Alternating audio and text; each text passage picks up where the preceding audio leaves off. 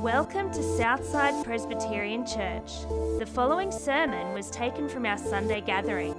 If you'd like to find out more, or if we can help you on your journey in faith, head to our website www.southsidepc.org or visit us any Sunday morning at 9 a.m.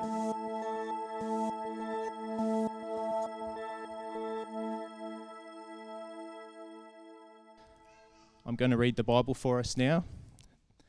The reading this morning comes from John chapter 8, reading from verse 48 to 58, and it should be on the screen. So I'll read that now. Jesus claims about himself. The Jews answered him, "Aren't we right in saying that you are a Samaritan and demon-possessed?" "I am not possessed by a demon," said Jesus, "but I honour my Father, and you dishonour me. I am not seeking glory for myself, but there is one who seeks it, and he is the judge. Very truly I tell you, whoever obeys my word will never see death." At this they exclaimed, "Now we know that you are demon-possessed. Abraham died, and so did the prophets. Yet you say that whoever obeys your word will never taste death. Are you greater than our father Abraham? He died, and so did the prophets. Who do you think you are?" Jesus replied, "If I glorify myself, my glory means nothing. My Father, whom you claim as your God, is the one who glorifies me. Though you do not know him, I know him.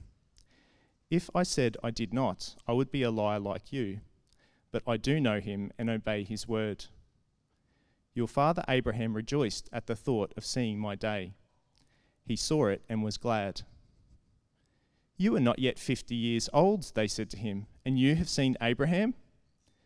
"Very truly I tell you," Jesus answered, "before Abraham was born, I am."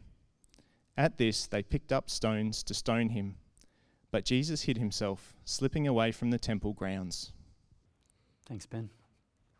Awesome. We're going to look at this final episode, I suppose, of our series that we've been in. We finally made it. Thanks for joining us along the way. Let's pray, though, and then we'll hook into this last one. Let's pray together. Heavenly Father, thank you so much for the privilege that we have to gather together today. God, it's good to be together, and it's good to spend this time to look at your word and who you are and what you call us to. Father, we pray that this morning that you would help us to have the energy to focus, to have the ability to be present. And we pray that everything that has been bothering us or concerning us, that you would help us to put that aside so that we'd be here. We pray you'd transform us. We pray that you would change us. And we pray that you would make us more like Jesus. In Jesus' name. Amen. Who doesn't love a how-to guide? Right? You know the ones I'm talking about? I love them. I love the idea that you can conquer the world in less than 20 steps. Right? That's the ones that I love. And this week I came across one that was particularly great that I'd love to tell you about. It was how to become a billionaire in 15 steps. Now that was good to me. 15 steps, very clear on achieving that goal. And a couple of highlights for you this morning. Coming in at number 1, I think, was save your money. So if you didn't know that, that's our first step to billionaire status. Along the way, there was buy real estate. So that too is up there if you're looking to become a billionaire or invest in businesses.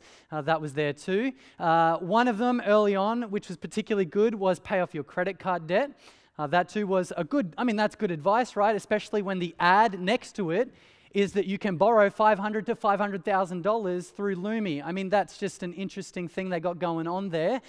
But my favorite of the lot in the 15 steps to becoming a billionaire was make smart financial decisions.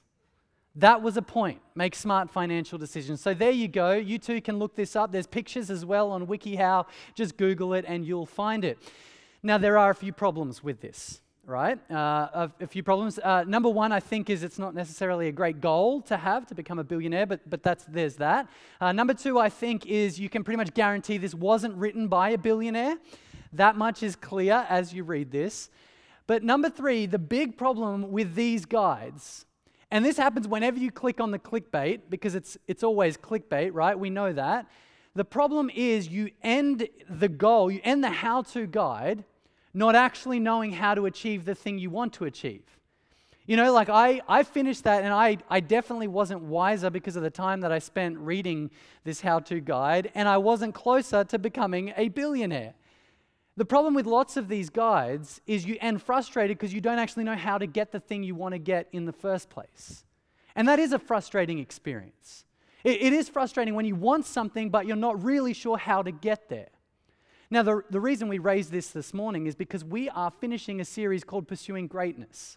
We put it up front that this is the goal we're going for. We're going for greatness. And we've seen along this journey that greatness is defined as Jesus, right? We've seen that every single aspect of the fruit of the Spirit. We've looked at how Jesus modeled that and displayed that and showed us what that looked like, from love, joy, peace, patience, kindness, goodness, faithfulness, gentleness.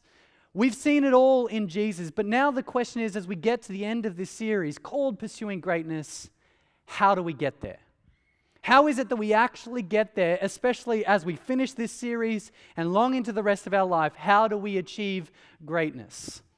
Well, the answer is in the final fruit of the Spirit, the final aspect, because today we are looking at the very confronting aspect of self-control. Now, self-control is defined like this: it's the control of oneself. It's the governing of one's desires. And so what that means is self-control is the answer to how we get greatness, because it's the glue that keeps everything else together. So what does it look like to go after self-control? What does it mean for us to pursue this and to find this?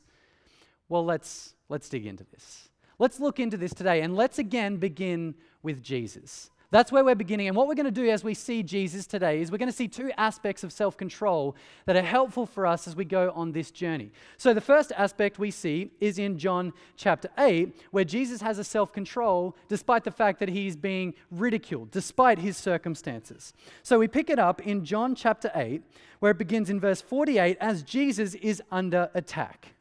This is what it says. The Jews answered him, verse 48, "Aren't we right in saying that you are a Samaritan and demon-possessed?" Okay, just soak that up. People saying he's a Samaritan and demon-possessed. There's a bit going on there. But Jesus says in verse 49, I'm not possessed by a demon, said Jesus, but I honor my Father and you dishonor me. Okay, so what does self-control look like? Well, it's worth pointing out here what's going on for Jesus, because here he is under pressure. The circumstances are not great. And you get a sense of that right off the back with what the Jews are saying to Jesus. Now, the context is important. We are in John chapter 8, and what we've seen so far in the book of John up to this point is that Jesus has done many signs and wonders. These signs and wonders, though, are all about who Jesus is. That's what they're pointing us to. They're pointing us to the deep reality of who Jesus is. So you think about the water to wine. We saw that in this series. Some of the things we didn't see in this series, but you know, the feeding the 5,000, or you might have heard of Jesus walking on water. These signs are pointing to who Jesus is. But you see, the Jewish people, they don't like that. They don't like who Jesus is or who he says he is. And so here they confront him and they attack him and they say, aren't you a Samaritan or possessed by a demon? Now you get a sense there, don't you, that that's a pretty confronting situation. I mean, no one likes being ridiculed, but this is pretty intense from the Jewish people. I mean, a Samaritan, that's a big deal because of the geopolitical stuff going on back in the day. But this today would be like if you went to Ukraine and you called a Ukrainian a Russian. You know, that's kind of what it's like calling someone a Samaritan back in the Jewish world. They're saying that Jesus is the worst of the worst, the enemy. And then, of course, they say he's possessed by a demon. You don't need me to tell you how bad that is. That's pretty grim as well. So here it is. The Jews are attacking Jesus. They're going after Jesus. They're ridiculing him. In the whole chapter, they're putting him on trial. And so the question is, how is Jesus going to respond? Is he going to blow up? Is he going to lash out? Is he going to attack? No, Jesus stays self-controlled. You can see that. He just responds very calmly, I'm not possessed by a demon. He doesn't even engage in the Samaritan stuff. He says, I'm not possessed by a demon. I honor my Father and you dishonor me.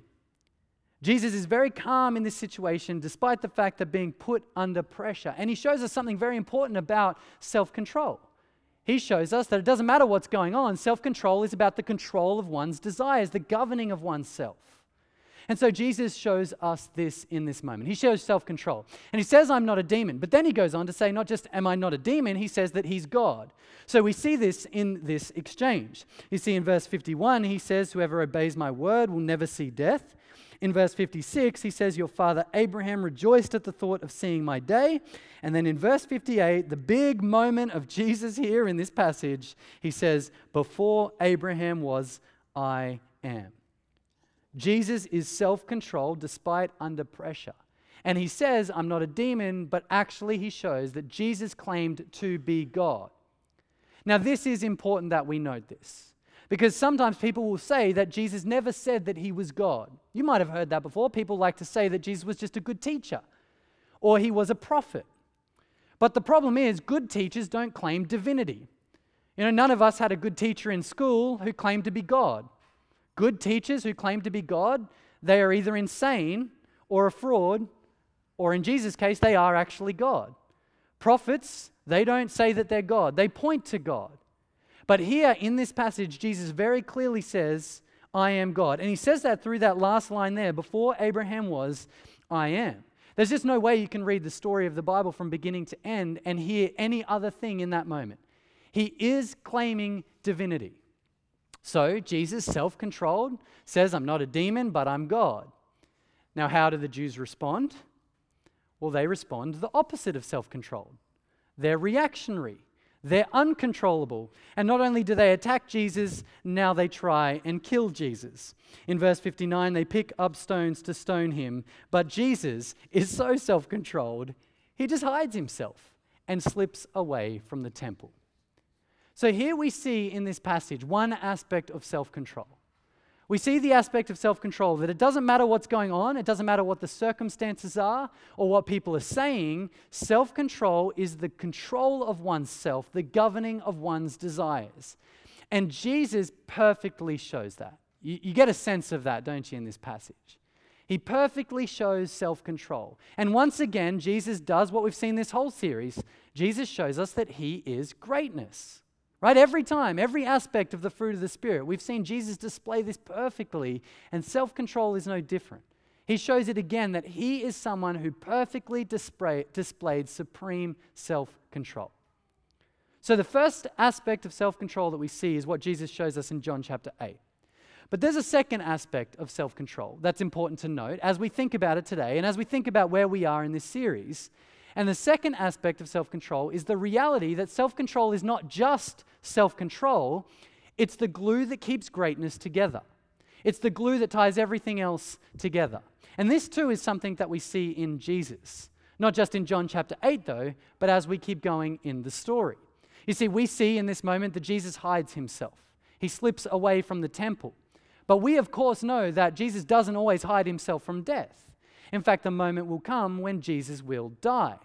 But you see, when we think about the journey towards the cross and then the crucifixion itself, the act of Jesus' death is not just the act of God's love for us. We have said this a lot at Southside, that we know God loves us because of the cross. And that is true. But what's interesting is as we explore the journey towards the cross, we begin to see that nothing could have happened without self-control. So you think about some moments on the journey towards the cross. I mean, we just sung about a moment before when Jesus was in the Garden of Gethsemane. You think about that moment.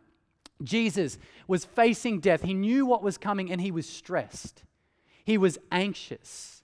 We're told he was so stressed that he was like sweating blood. Now, when you're stressed or anxious, what happens in your life? For me, often the first thing that disappears is self-control. But Jesus, under this stress and this anxiety, what does he do in the Garden of Gethsemane? He prays. He goes to the Father in complete self-control and he prays to the Father, take this cup from me, but not my will, yours be done. Jesus went through the Garden of Gethsemane because of self-control. Or you think of some other moments that we've explored in this series. We looked at peace. We looked at how Jesus had a great peace from God, and for that we looked at John chapter 18. Now, in that moment, we looked at the moment when the guards came and arrested Jesus. You remember? And we saw how Jesus had peace in that moment. He knew that God was in control, and so he had a deep peace. But do you remember what happened in that moment when the guards came and arrested Jesus?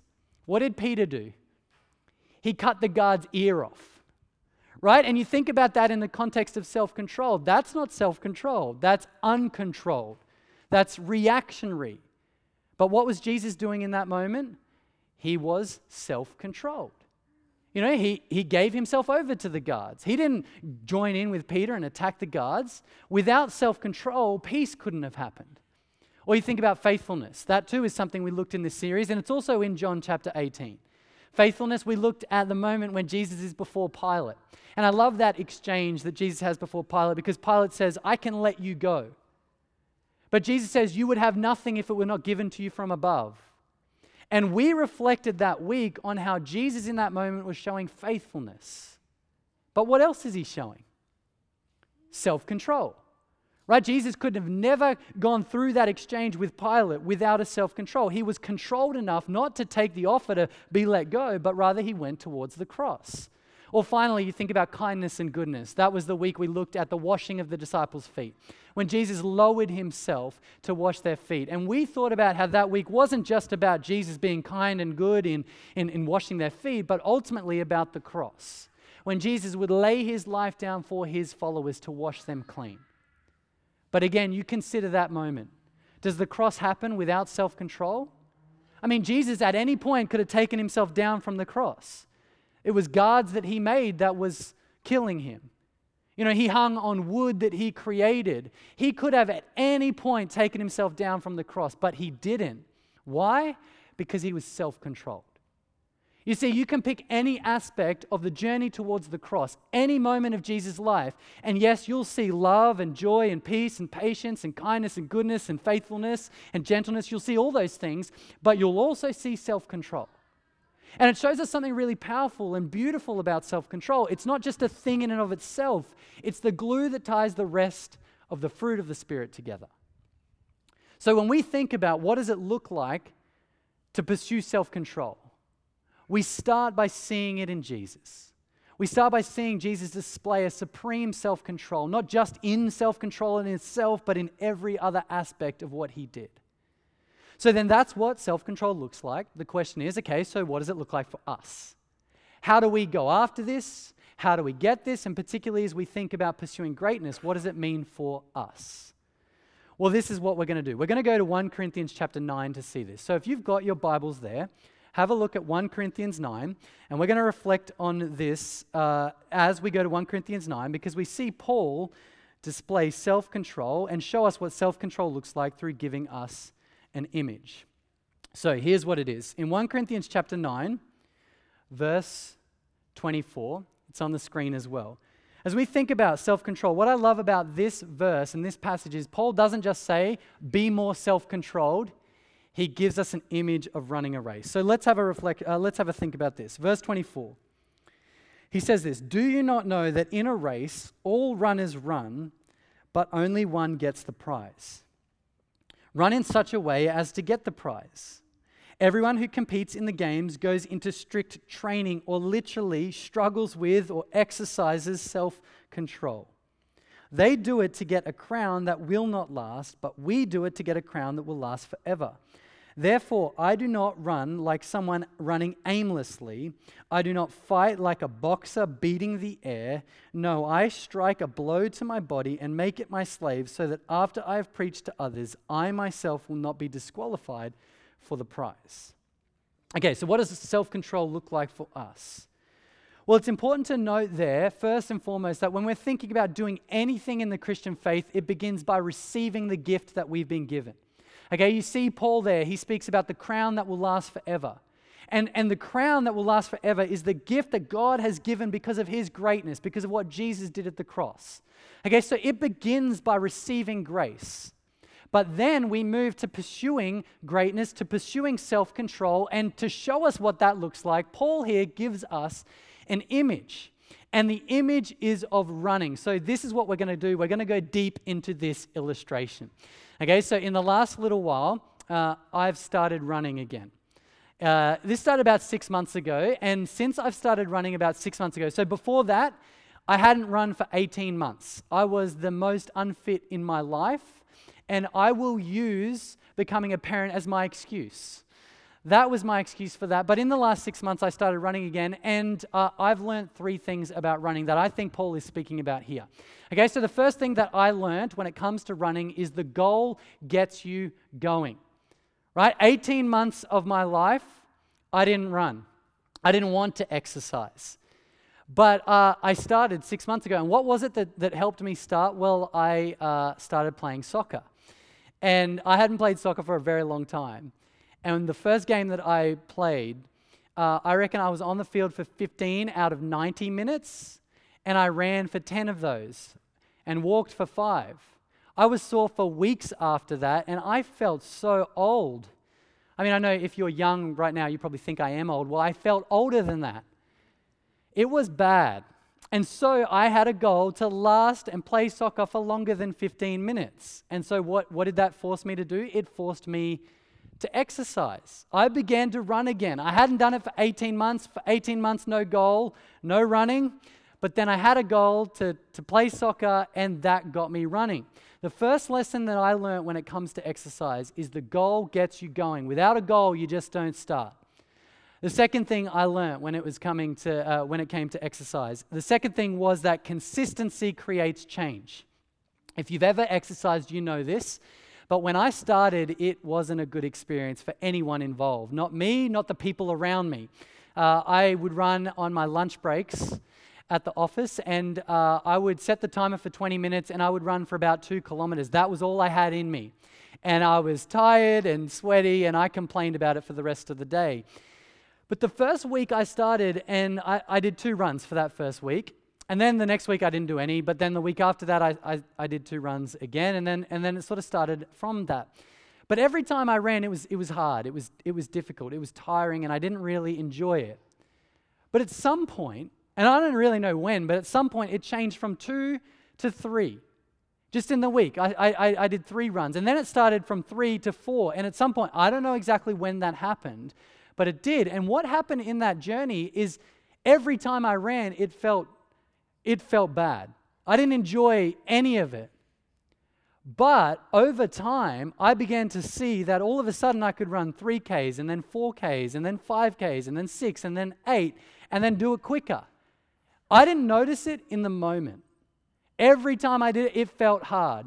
But as I look back on the days and the weeks and the months that added up, I began to see that it was every step that created change.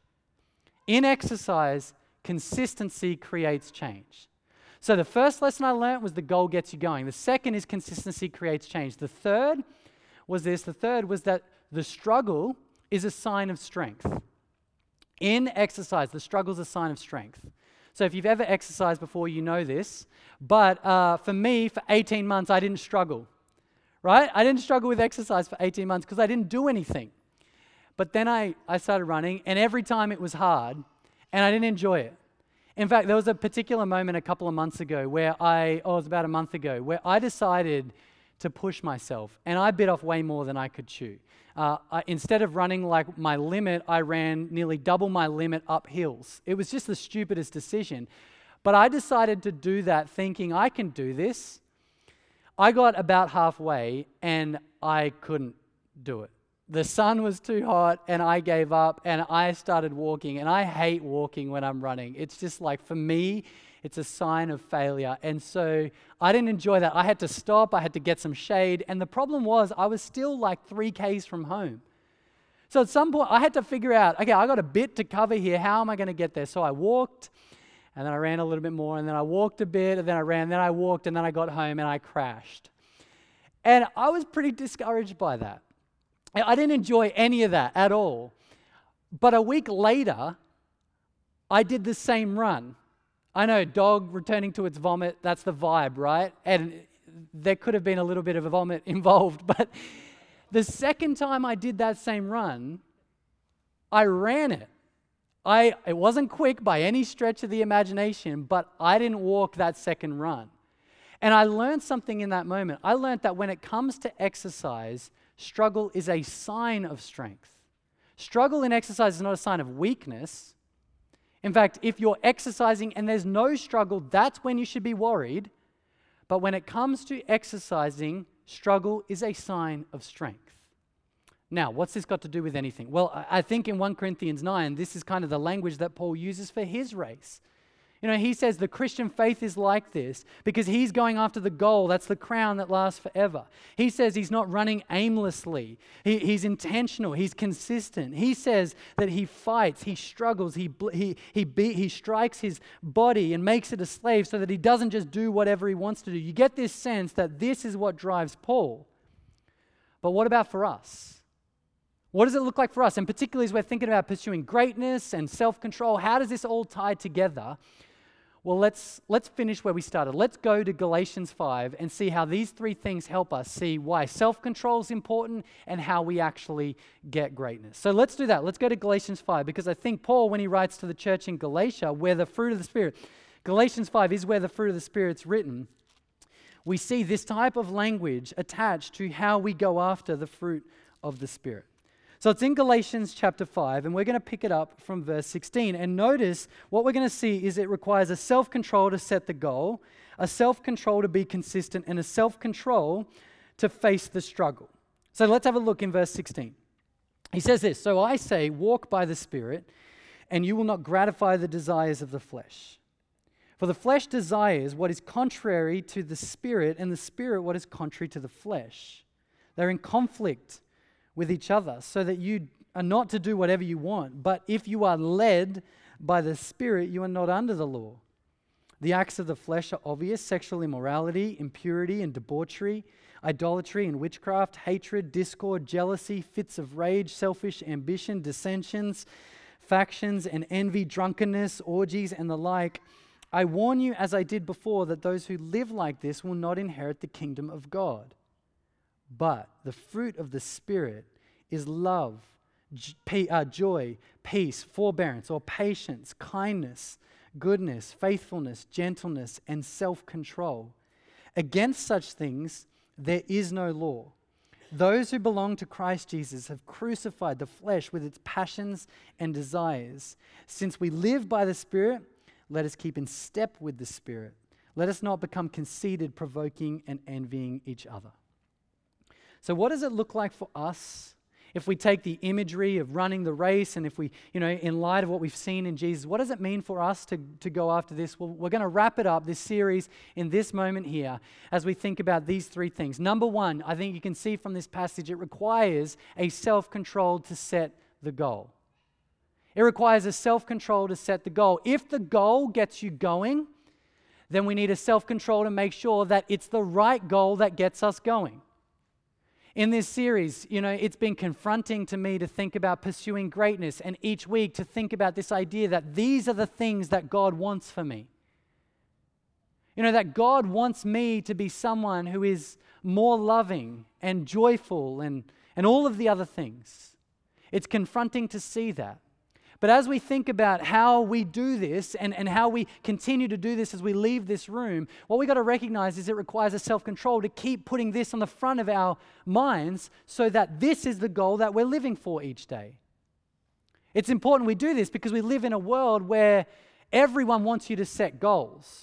I feel like it starts from about year 10, where people start asking you in grade 10, what are you going to do when you finish school? And all of a sudden, right there in the front of your mind, you either say, I don't know, or you have a goal. Then you finish school and you go to university, or you get an apprenticeship, or you don't know what you're quite doing, but people are constantly thinking, what's next for you? And you think, okay, my goal when I finish this is a job or an apprenticeship, or it's relational.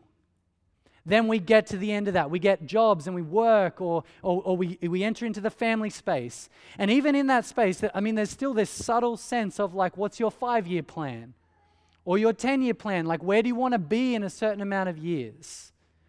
Or if we're so bold, sometimes even it's put to us, where do you want to be at the end of your life? There's an image that sometimes is used here of imagining your funeral and seeing yourself at your funeral. What do you want people to say about you at your own funeral? All of this is the stuff that our world laps up. And it's all got to do with goals. What goals are you living for? Now, I don't think it's unhelpful to have goals. Goals are important. But throughout this series, what I think we've been put in front of us is the question, do we see God's goal for us? And is that at the front of our minds? Right? Like, I mean, do you wake up every morning and think, today, I want to show gentleness. That's my goal for today. Today, I want to show patience. Today, I want to be joyful. Today, wherever I go, I want to make peace. You see how it's confronting to think like this, right? And as we think about it, if the goal gets us going, then we need a self-control to make sure that every day we're waking up with this at the front of our minds. Many of us are living for something. We have other goals that are getting us going. But what would it look like for you to have the goal of character, the goal of Jesus, the goal of being like Jesus? You know, as we think about this idea, and as we think about particularly that idea, the picture of going to your own funeral and seeing what people say about you, that does mess with me a little bit. And it's confronting to think, what would people say about me at the end of my life? You know, I think it would be a tragedy if when people were remembering me, they said, and they remembered the hobbies that I was into. It would be a tragedy if, you know, they just said, you know, Ben worked long hours. If we don't think about this and get the goal in front of us now, that's what's going to happen. And so we need a self-control to get the right goal in front of us. Jesus. And being like Jesus. So number one, we need a self-control to set the goal. Number two, we need a self-control to be consistent. Now, did you notice the language that Paul uses here in verse 16? He says, walk by the Spirit. In verse 25, he says, if we live by the Spirit, let us keep in step with the Spirit. And you know what I love about this? I love that he's kind of tapping into the running illustration almost. And he's speaking of this idea of just one step at a time. Now, I love this picture because to take one step at a time is achievable, it's manageable, it's helpful. But more than that, it's how change happens. And so what we need is a self-control to just take one step at a time. Now, we've got to recognize this, that when it comes to pursuing greatness, we're not just going to wake up overnight and all of a sudden be like Jesus. You know, like if you are someone who struggles with patience, you're not going to wake up tomorrow and just have the patience of Jesus. You know, if gentleness is not the thing that you're great at, you're not going to wake up tomorrow and just be gentle because of a great experience here at church this morning. No, change happens over time, and it changes, and it happens through one consistent step at a time. Now, I love how achievable this is and how helpful this is, because what it does is it gives us tangible steps to take as we go into our week. Now, throughout this series, it's been so great to hear about how people have found this in this series. You know, people have said the weekly exercises that they've done in the growth group books have been quite confronting. I love that because it's just one step at a time. Someone was telling me the other day about patience, and they were saying the smallest thing that tests their patience is driving, which seems like a consistent theme among lots of people actually, but they were saying that for that week, they were praying about it and really just coming to God for it, and then the next day they were driving and someone cut them off and they were able to show patience. And I love that because the temptation is to think that that doesn't matter. You know, it's like, well, show us the end product. You know, that's the temptation, but the reality is, no, that's where the magic happens. Through one step at a time. Because the way that we're going to grow to be more like Jesus is through one step at a time. It's through one step when the kids interrupt us that we don't show a lack of patience. If we can show patience in that small step and then build on that, that's how growth is going to happen. Or gentleness, right? It's that moment where people frustrate us, our colleagues frustrate us, someone in our life frustrates us. And yet we can react with gentleness. That one step matters. Because if we can build on it, what's going to happen is change. And the more we can just take one step at a time, the more that we will grow. This is such an encouragement. Because when it comes to pursuing greatness, it begins in the small steps, one step at a time. And what's going to happen is if we can build on this one step at a time, over weeks and months and years, we will see change. You know, in a few years' time, we might say, I'm not who I want to be, but by God's grace, I'm not who I was. The way that we get there is one small step at a time. And so we need our self-control to continue to practice this and to be consistent in this and take one step at a time. So a self-control to set the goal, we need that. We need a self-control to be consistent. And then finally, we need a self-control to face the struggle. Did you see how Paul speaks about the flesh? In verse 24, he says, those who belong to Christ Jesus have crucified the flesh with its passions and desires. You know, crucifixion in the ancient world was the most brutal way that anyone could die. And the very idea of using the language of that anywhere else was absurd. And yet Paul is using it here to describe the battle of the Christian when it comes to sin. That we don't just see our sin and be complacent with it. Paul says those who belong to Jesus are crucifying sin. Now, in week 1 in this series, in our devotions, we talked about in your growth group books, in the devotion, there's a list of those, the flesh, the acts of the flesh. There's a list there of what those things actually mean. So I'd encourage you to go and have a look at those. But today, the thing that we need to think about is that it requires a self-control to face the struggle and to enter the battle and to not be okay with our sin. To actually struggle through this. You know, every aspect of the fruit of the Spirit that we've looked at, it has just been such a confronting, every time it's been confronting for us. You know, thinking through this and then wrestling with it at growth group and then reflecting on it. You know, it is confronting. But what we need is a self-control to continue to confront that. Because this is going to be a lifelong battle as we pursue Jesus and a lifelong battle as we put to death the flesh.